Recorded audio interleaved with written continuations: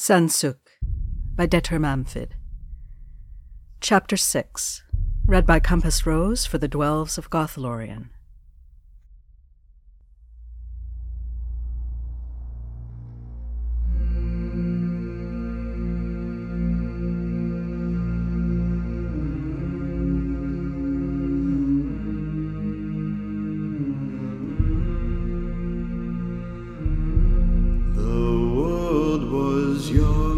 The mountains green, no stain yet on the moon was seen. No words were laid on stream or stone when Durin woke and walked alone. Thorin kept his word. He visited the chamber every day. Bilbo kept on with his life, busily pottering around his little hobbit hole and garden, blithely unconcerned with what his neighbours thought of him. He lent his mithril shirt to a museum, although hobbits called it a matham house. From what Thorin could understand, a matham was something that was meant to gather dust, interesting but impractical. A mithril shirt, impractical! He shook his head at the ridiculousness of it. Truly, hobbits were preposterous little creatures. Erebor underwent several ferocious winters. The restoration slowed to a halt as Dain fed all their efforts into keeping the mountains supplied and warm. Dori redirected his tireless guild campaign into organizing foraging and hunting schedules, and Bombur spent hour after hour in the marketplace, ladling out bowls of soup and thick hunks of bread to all and sundry. Owain, poor fellow, threw up his hands in disgust at the new onslaught of illnesses and threatened to retire. Nori's leg gave him a great deal of trouble in the biting cold, and he complained vociferously to any who would listen. Gimli was immensely proud when his beard finally reached a respectable length. He kept it tied into 2 workmanlike braids, his thick moustache plaited into it. His hair he kept back in a queue at most times, preferring not to fuss with it, though on special occasions he brought out the golden barrel clasps his grandfather had made. 7 years after the final departure from Ered Luin, Bifur woke up in the halls of Mahal. Thorin waited outside the welcoming sepulchre, Fili and Kili by his side. The miner had been steadily declining ever since the Battle of 5 Armies, and it was remarkable that he had lasted so long. A testament to dwarven durability, Thorin supposed. It had been hard to watch. Towards the end, Bifur had been barely present, drifting away to some distant place where no one, not even his cousins, could reach him. His words had disappeared, as had his Iglishmek. He placidly followed where he was guided, and he had to be helped in everything, in dressing, in feeding, in washing. Yes, it had been painful to watch. His parents, Kifur and Bomris, and his uncle Bomfur, the father to Bofur and Bombur, were greeting him, and Thorin wondered how that worked. Did Mahal let you know in some way, or had they discovered it as Thorin had, peering through the waters of Gimlin's Aram? Eventually the door opened, and Fili looked up. "He's here," he said, gripping onto Thorin's hand. "Shh," Kili said, and Thorin shot them both a look. "Allow him some space," he said sternly. It had been 10 years, but he still recalled how disoriented and overwhelmed he had been.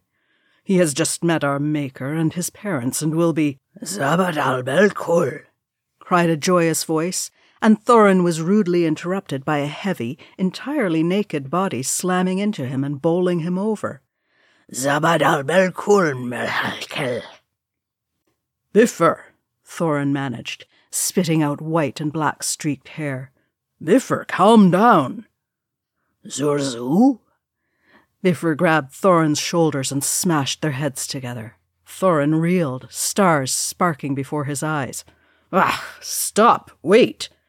"Abad Sakhab," Bifur crowed, and then patted at Thorin's face. "Ah, Melhalkel, Thorin Zabad, Sakhab at you. I never thought I'd see you again, and so unchanged. Why, you could skin me with that glare. Does a body good to see it?" Thorin stopped struggling and stared at him, dumbfounded. "Bifur, you're speaking Westron." Am I? Bifur blinked, and then he smiled. There was a faint red scar where once there had been a huge stomach-churning dent in his skull, and he seemed far more lucid than Thorin could remember him ever being, if still rather odd. Oh, so I am. And you're naked, Fili added. On top of Thorin, Kili sniggered. Bifur beamed at them, pushing away from Thorin and exclaiming, Lads, Fili, Kili, Shamuch Ragelech Raima, how wonderful it is to see you. Good to see you too, Kili told him, pulling him to his feet. But even better if we hadn't seen so much of you, Fili mumbled. Bifur simply laughed and tugged the boys into a hug, throwing his arms around their necks and holding on tightly. Thorin pushed himself up and rubbed his forehead. Well, it seems you slip back into Khuzdul every now and then, he said to himself, before smiling at the faces of his nephews as they tried to extricate themselves from Bifur's ebullience. Raising his voice, he said, And perhaps we should find you some clothes. No perhaps about it, Kili wheezed. Bifur jerked away suddenly to stare at his hands with a perplexed expression. His eyes were completely focused for the first time in 10 years. Oh, yes. Then he raised his eyebrows and looked down at himself with apparent surprise. Aye, all right. Though I could get used to this, you know. Rather freeing. You should try it. My eyes, moaned Fili. My brain, whimpered Kili. Abruptly Bifur tensed, his head jerking up and his eyes widening. Wait, Dickers. Amad, Adad, Uncle Bumfer, where are they? Behind you, Bifur, said an amused voice. The Maker recreated your birthmark, I see. Bifur laughed and leapt for the 3 Dwaros, and then he dragged them over to Fili, Kili, and Thorin, naked as the day he was born. Here now, Mum, Papa, Bumfer. This is my king. Thorin, this is... I know them, Bifur, Thorin said, and gingerly patted the dwarf on his bare shoulder. I met them before you woke. And I hit his majesty on the arm for taking my boy and his nephews on such a ridiculous quest in the first place, muttered Kiefer. We should get you fed, my little magpie, said Bomris in her soft, withdrawn voice, shaking her head as she smoothed her hands over Bifur's face and beard. She was a thin, quiet, black-haired Dwarodam, with large dark eyes and work-roughened hands. She bore little resemblance to her younger brother Bumfer, with his creased and beaming smiles and his loud, jolly laugh. Hold still now, dearest. Kiefer chuckled. We need to put something on you before Mahal changes his mind. Food? Bifur said quizzically, as he allowed his father to pull the shirt over his wild hair. His mother brushed it away from his face gently, her fingers lingering over the little red line on his forehead. We can eat here? Somehow I didn't really think eating happened in the halls of my ancestors. Aye, we eat, Thorin said, trying and failing to repress a smile. There's food and plenty of it. Oh. Bifur frowned for a moment, and then he brightened. Are there flowers? You idiot!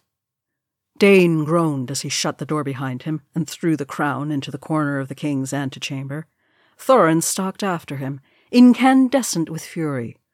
You absolute idiot! He snarled again. The gold is cursed, Dane, you utter naive fool. And he gave it to that grasping, oily, despicable man. What did you think would happen? The door flew open, and Dwalin stormed in, followed by Oin. You idiot! He thundered. That's our king, Oin muttered. You idiot, your majesty! Snarled Dwalin, teeth snapping around the words. No, Oin, Dane said wearily. He's only saying what you're both thinking. Oh, for Mahal's sake, get your bloody trumpet, Dwalin hissed, before rounding on Dane again. What did you think you were doing? That man was touched with the dragon sickness, any fool could see it. I was honouring our agreements, Dane said with a sigh, rubbing at his forehead. I gave it to Bard in good faith. And he gave it to the master of Lake Town in good faith, who ran off with it in bad faith. Dwalin folded his arms over his chest and glared at Dane. Thank you, Thorin said, throwing up his hands in disgust, and then he turned to glare at Dane as well. What would you have done, eh? Dane said through gritted teeth. We needed that goodwill. Not up to us what Bard does with his possessions. Those were the valued and cherished works of our ancestors, Oin said stiffly. My great-grandfather Borin made that helm. Now it's lost out in the wastes somewhere, and we'll not ever be seeing it again. Once again Thorin felt the yawning pit of guilt open up in his belly. Always it comes down to gold, he said bitterly. Always about the gold, echoed Dwalin, his brows knitting and his face like a thundercloud. Our heritage is the gold, and the gold is our heritage, and we cannot separate the two.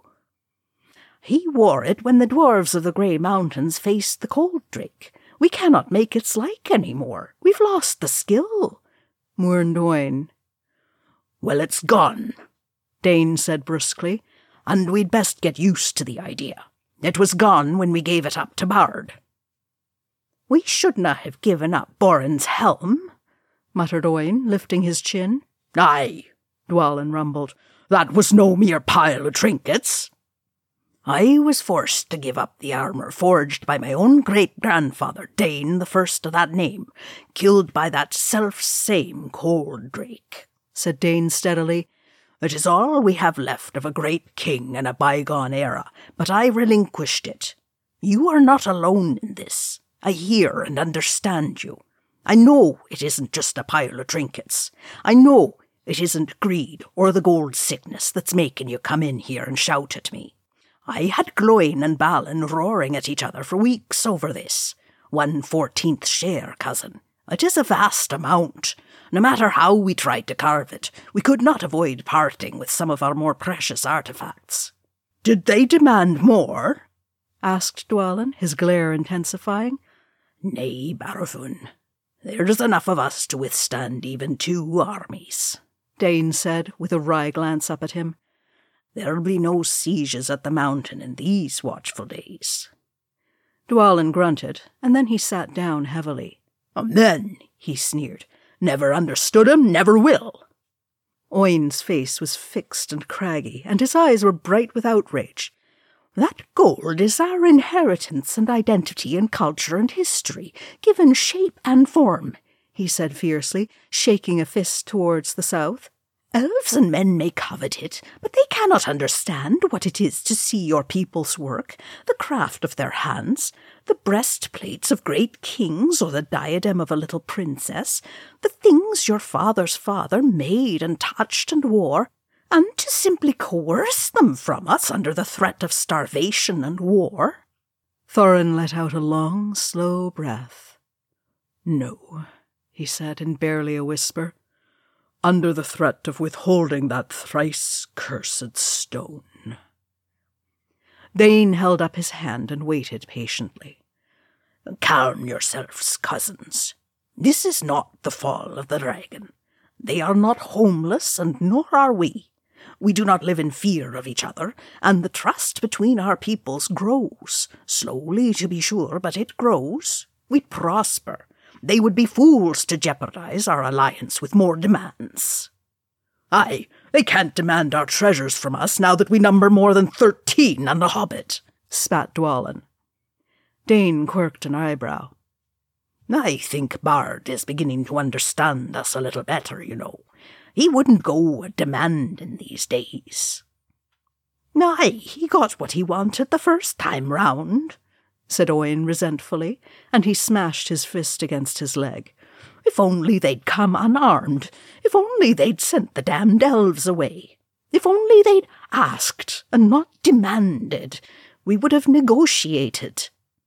Shazara. No need to dredge up the whole ill-fated disaster, said Dane, and his eyes were weary. We are honourable dwarves, and we have fulfilled our agreements with men. We had to part with some of our history to do so, and they were betrayed by one of their own. Thus the armour of the king I was named for lies in the wastes somewhere, along with Borin's golden helm and the ruby belt worn by the lost Prince Fror, and the corpse of the master of Lake Town. So it is, and there is little we can do about it now." "You're a damned fool," said Dwalin bluntly. Dane laughed his raspy laugh. "Aye, probably, but practical." Thorin staggered backwards before landing heavily back on his stone bench in the chamber of San Suchul. "No," he said in a hoarse voice, and his guilt and shame wrestled against the long-held urge to protect his people. "I was wrong. I was wrong." But Dwalin and Oin had a point. He had wanted to save his people's inheritance, and he had been furious at the condescension of the Bizarrun and their arrogant demands. He had indeed offered to negotiate with Bard for the ransom of the dragon and the treasures of Dale, if they came unarmed and without their traitorous elven escort. They would not listen, and insults had flown back and forth until Thorin could barely see through the red haze of his rage. Thieves, robbers, and carrion crows, the lot of them! In a towering fury, he had asked Bard what, if anything, he would have left for the dwarves, had he found the mountain empty and every dwarf dead. Bard had not answered the question. And then Bilbo had stepped into the whole convoluted, tangled debacle. "Gold sickness," he thought miserably. "Can it ever be separated from the desire to protect my heritage? Am I never to know if I am weak or strong? Oh, my Bilbo, what a mess we wrought!" He put his face in his hands and wept. Years passed, and Thorin watched. He finished a suit of plate armor. It was attractive, functional, and deadly, with clean lines and smooth, polished surfaces. He placed it on a stand in the corner of his forge and lowered the helm over the top holdings, and then tipped his head, regarding it critically. This had been his life. Beauty and skill, yes, but warlike, a life of defence and offence and bloodshed in battle, entirely dwarven. He frowned at it, and then he began to wonder what a hobbit might find useful and beautiful. He turned his hand to a set of buttons and failed rather dismally. Undeterred, he tried a plough. It was a definite improvement. "What is that boy doing?" Thorin shook his head in amusement. "Your guess is as good as mine." They watched as Gimli, 89 years old and full-bearded, and as merry a warrior as had ever lived, clambered up the steep slopes of the lonely mountain with his full armour on. Rhera looked politely incredulous. "He must be touched in the head. That one has had too much sun." "He's a fine young dwarro," Thorin said, and then he wondered why he felt the need to defend him. Surely he hadn't become so fond of the lad. "Fine young dwarro or not, he's going to get sunburnt," she predicted. She was not wrong. Gimli was reddened and peeling by the time he made it back down from the summit, and Rhera tutted over the state of his braids. "Terrible," she said disapprovingly. "Look at that. Has the boy never used hair oils in his life?" "Probably not," Thorin said. "He dislikes primping and frippery, as he calls it." Gimli kept moving through the bustling corridors of Erebor. Voices called out to him, and he raised his hand in greeting and kept moving. Though he was no doubt tired, he did not slow at all, and began to hum one of his favourite walking songs. His legs moved rhythmically and unceasingly. Finally, he began to slow outside a crooked sign shaped like a 6-pointed star emblazoned with a pair of crossed, hook-pointed knives. Beyond the sign was a stone courtyard full of scattered tables, and dwarves scurried between them carrying platters with tankards of foamy ale. A cheer greeted Gimli as he neared one table in particular, where approximately 7 rowdy young dwarves, all under a century old if they were a day, sat chattering and drinking. Picks, hammers, and tools sat scattered and propped around them, and many faces were covered in grime. "Is this really appropriate behaviour from the line of Durin?" said Hrera. "Dreadful place. Tell him to leave, Thorin dear."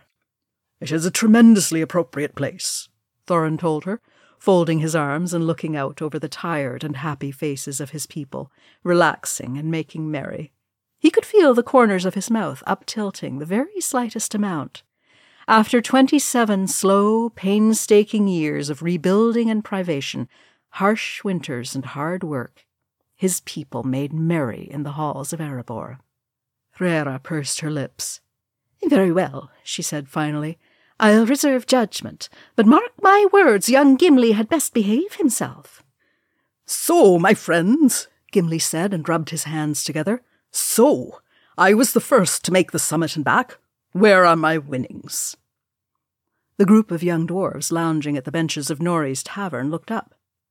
"Is Loni not with you?" one said. Gimli shrugged.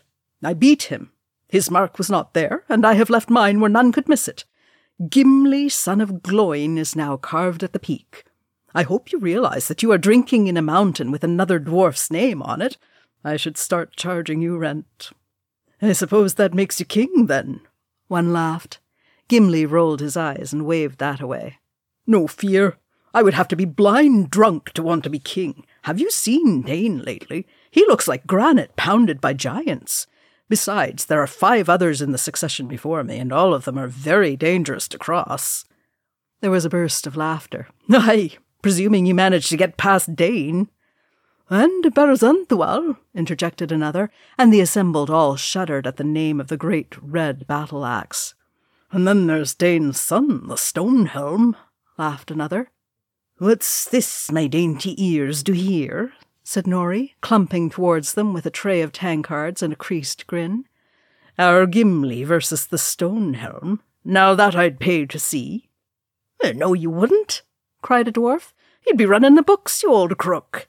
"Aye, we'd be paying you." Nori winked. "Pack o' lies, it is, me dears, and I'm ashamed to know you." "This is not appropriate conversation," Hrera said with towering dissatisfaction. "I'm not fighting Thorin Stonehelm or anyone else, so lay off, you bunch of rats, and let a body wet his whiskers," Gimli laughed, shucking his helmet and struggling out of his surcoat and chainmail. "Climbing mountains is thirsty work." "See here, Nori, apparently it's Gimli's mountain now," said one of the youngsters, taking a tankard from Nori and nudging him. "Aye, it's my mountain," Gimli said, taking a sip of his ale and leaning back on his bench in satisfaction. "I very graciously allow you all to live here, of course, and I suppose I'll let Dane keep running the place for me." "Oh, now I understand the talk of fighting the Stonehelm," Nori said, stroking his beard. "Well, then, I'd give you 2 to 3 odds on Gimli versus the Stonehelm, but in the 3rd match, I'm afraid it's going to have to drop to 1 out of 9. "And why, may I ask?" Gimli said indignantly. "I'm the finest axeman of my age in the whole of Erebor." "Indeed you are, my little lord," said Nori slyly. "But in the 3rd match you'd be fighting Dwalin, son of Fundin, and I don't much fancy your chances." A groan rose from around the table, and Gimli shook his head. "Alas," he laughed. "Well, I'd have to bet against myself, and you've already done so well out of me too, you old villain." "Knew you'd beat Loni," Nori said in satisfaction. "All right, boys, pay up." With some grumbling, the assembled drinkers handed Nori a few coins. "Thanking you kindly," he said, grinning broadly. Biting hard on one, he nodded, and then slipped them into a pocket. Sitting himself down at the table, he eased his metal leg out in front of him, and a knife abruptly appeared in his hands. He absently spun it around his fingers as he raised his braided eyebrows, now liberally streaked with grey. "Well, my brave lads, not taking me up on my very generous odds." Gimli took another sip of his ale and licked the foam from his moustache. "Me fight Dwalin? You've got to be joking. He taught me most of what I know. I'd be warg food before the day was out." "You'd be warg food before the minute was out," said a dwarf, and Gimli puffed out his chest in indignation. "I'll have you know I'd last at least 20. He suddenly grinned. "Seconds." The table roared with laughter, and Gimli was nudged and slapped on the back. Nori lifted an eyebrow at his red and wind-burned cheeks and tugged on one of the braids of his beard. "You're going to want something on that face of yours," he said. "Like a bag?" sniggered a dwarf, and Gimli kicked him under the table.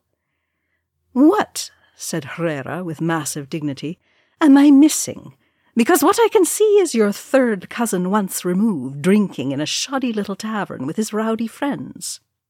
"Is that what we are?" Thorin said, looking at Gimli with some surprise. "Third cousins, indeed." "Thorin, darling," Hrera said, with a warning in her tone. He looked back at his grandmother, taking in her tapping foot and the glint in her hazel eyes. "Nori was one of my company," he said simply, and her face immediately softened. "Oh, I see," she said, and looked back to where the thief was amusing the lads with knife tricks. "He lost that leg in the battle, then?" "Yes." "I'm sorry, my dear." She patted his cheek comfortingly and sighed. "Oh, you stone-faced Durin men, if you would only say." "Grandmother," he growled, and she simply laughed and tweaked his cheeks some more. "Here now, what's this about your brother, Nori?" called one of the youngsters, and the call was echoed by several around the table. Nori rolled his eyes dramatically. "Do you mean the mother hen or the scribbler?" "Nori, of course. Is it true?" "Which part?" "That he punched out the head of the Miners' Guild in order to become guildmaster and broke his jaw." "Oh, that," Nori said dismissively. "Yeah." There was a wistful silence, and Thorin covered a smile. Dori would be the first high guildmaster who was not of the miners' or smiths' guilds in over 500 years. "Oh, don't look so stunned. Dori only broke his jaw a little bit," said Nori. "He'll have to get a couple of gold teeth, too, but it's not like he got his throat slit or nothing." A little sigh echoed around the table, and Thorin shook his head at their longing expressions. His weaver companion was the epitome of dwarven male beauty, after all, with his silvery hair, classic stiff-beard nose, thick legs, and stout frame. Unfortunately for his many admirers, he was one of the many dwarros whose heart was given to their craft. Dori loved his weaving, his brothers, his wines, and his tea, and had as much interest in romance as he had in cross-country skiing. Furthermore, he had a punch like a charging oliphant. "Nori, please don't take this the wrong way," said one of the dwarros a trifle dreamily, "but your brother is a gold vein in a mud mine." "Well, tell him you said so, shall I?" Nori said pleasantly, beginning to clean his nails with his knife. How much do I have to give you not to?" Nori grinned wickedly. "Let's see your money, and I'll name my price." "You idiots really need to find a new obsession," snorted Thorin. And Gimli chuckled under his breath. "Tell him, and we'll have Ori, my father and uncle, my cousins, Bofur, and probably even Bomber down here to glare at you and cheer Dori on," he said, his eyes dancing with mirth. "I'd like to place a wager, if I may." Nori winked at him. "Better believe it, little star. The company sticks together." "The company are weird," said a youngster after a pause. "That too," Nori laughed. "Who's for another one, then?" At that moment, a remarkably tall and dishevelled dwarf trudged into the courtyard, his face beet red and his brown hair dripping from under his helm. "Gimli, you swine!" he roared. "Hullo, Loney," said Gimli pleasantly. "Did you enjoy the view from the top of my mountain?" "I should tear your beard out," Loney said, slumping down beside his friend. "But I'm far too tired. Nori, have a heart, an ale, please. I will knock some sense into this rogue when I have my breath back." Oh, fine words, Gimli mocked him amiably. You couldn't knock me down with my eyes blindfolded and my hands tied together. I should tie your hands together, you wretch, Loni said gruffly. Gimli, son of Gloin, in the year 2968 of our King Dane II Ironfoot, carved in runes 2 hands high into the peak of Erebor. And if that weren't enough, you had to add, Loni, son of Lane, here suffered humiliating defeat at his hands. You son of a mangy orc, I could strangle you. Disgraceful, Rhaera said absently. I'll wager you a silver clasp for one of your daggers, Thorin dear. On Gimli to win, of course. Thorin was too busy laughing to answer. Well, my friend, Dwalin said gruffly to his reflection, tugging at his grey-streaked beard, today I'm finally older than you. Thorin sat beside him. 196. You've beaten me by 1. Gamilun Dwalin, they'll call you. 196, he sighed, and then he grunted. Anyone who mocks me had better like the taste of my knuckles. Thorin smiled to himself, a small, sad smile. Mchud Turgizu Turaguskin. Older than Thorin now. He shook his head. Ah, Mahal's mighty balls don't get sentimental, Dwalin growled to himself. Or la'd tan your hide if she saw you whining about your good fortune. Dwalin. Bahela, Thorin said quietly. They sat together in silence. The pair of them had never cared much for words. Neither had they ever really needed them in order to speak. Balin stood straight and proud, his beard bristling. No trace of his usual kindly humour could be seen in his eyes. It cannot stand, he said in a low, hard voice. It cannot be tolerated any longer. Let me go, my lord.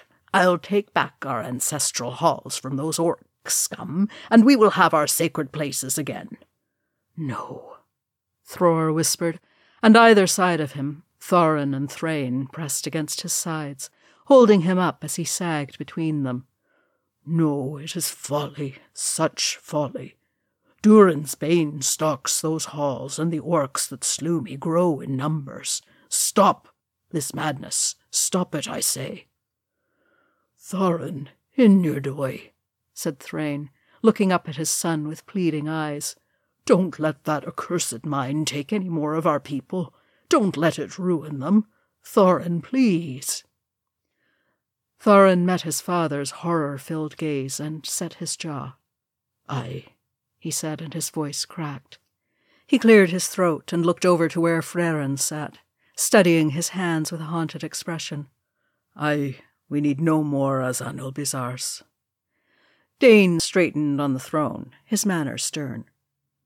We shall have no more Azanul Bizars, he said, and Thror let out a gusty sigh of relief.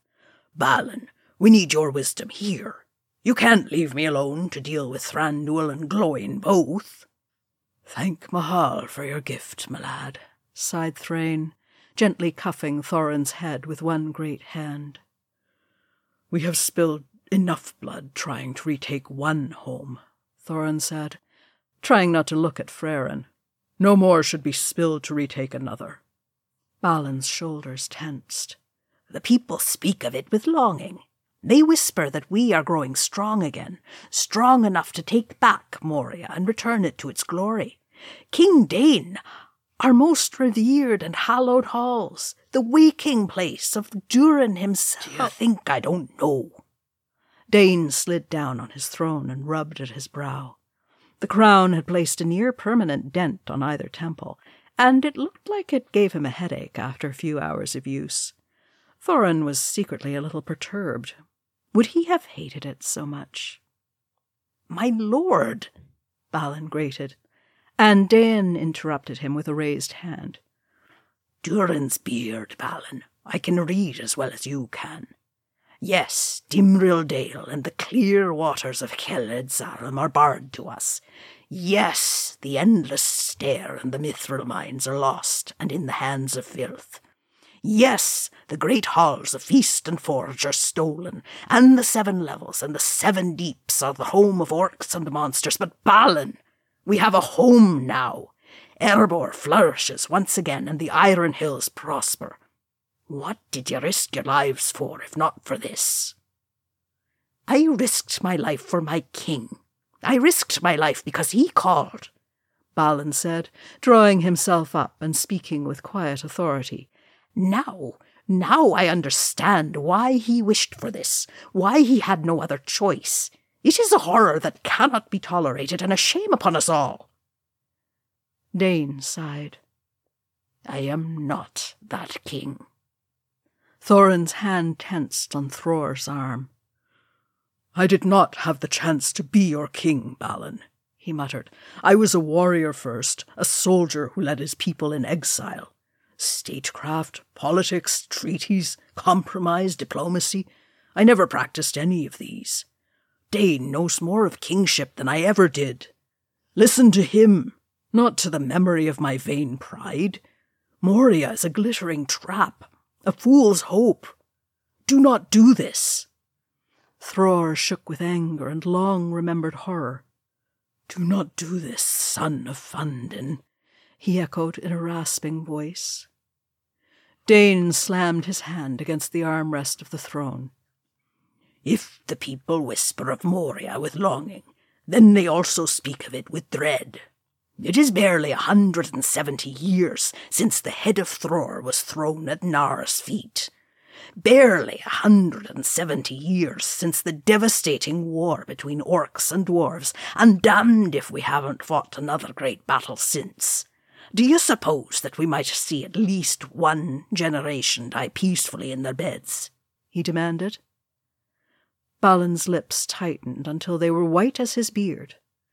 No dwarf would choose such a death. And yet I would see it happen, Dane said.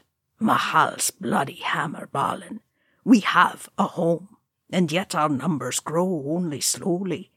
No, Balin, son of Fundin, I will not approve of dwarves throwing their lives away. Thorin watched with a sinking sense of regret as Balin stiffened in outrage. The old adviser turned on his heel and stalked away, and Thrain patted Thorin's shoulder. Here, he said quietly, help me with your grandfather. Thorin glanced over at his uncharacteristically still brother, glaring at the backs of his hands. Frerin. You'll be all right, lad. It takes some like that sometimes. Thrain touched Thorin's shoulder again, and then together they pulled Thror back to his feet.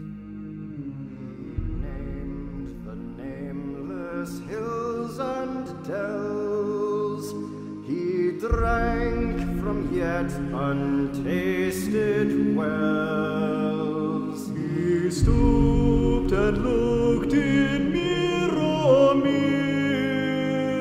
and saw a crown of stars appear, as gems upon a silver thread above the shadows of his head. Dane the First and his second son Fror were killed in 2589 Third Age when a cold drake invaded the Grey Mountains. His elder son Thror, grandfather of Thorin, then founded the kingdom of Erebor, and his younger son Gror took the majority of Durin's folk to the Iron Hills. The Longbeard line of succession in 2968 Third Age, Dane II Ironfoot, King of Erebor and Lord of the Iron Hills, Crown Prince Thorin Stonehelm, Balin, son of Fundin, Dwalin, son of Fundin, Oin, son of Groin, Gloin, son of Groin, and Gimli, son of Gloin.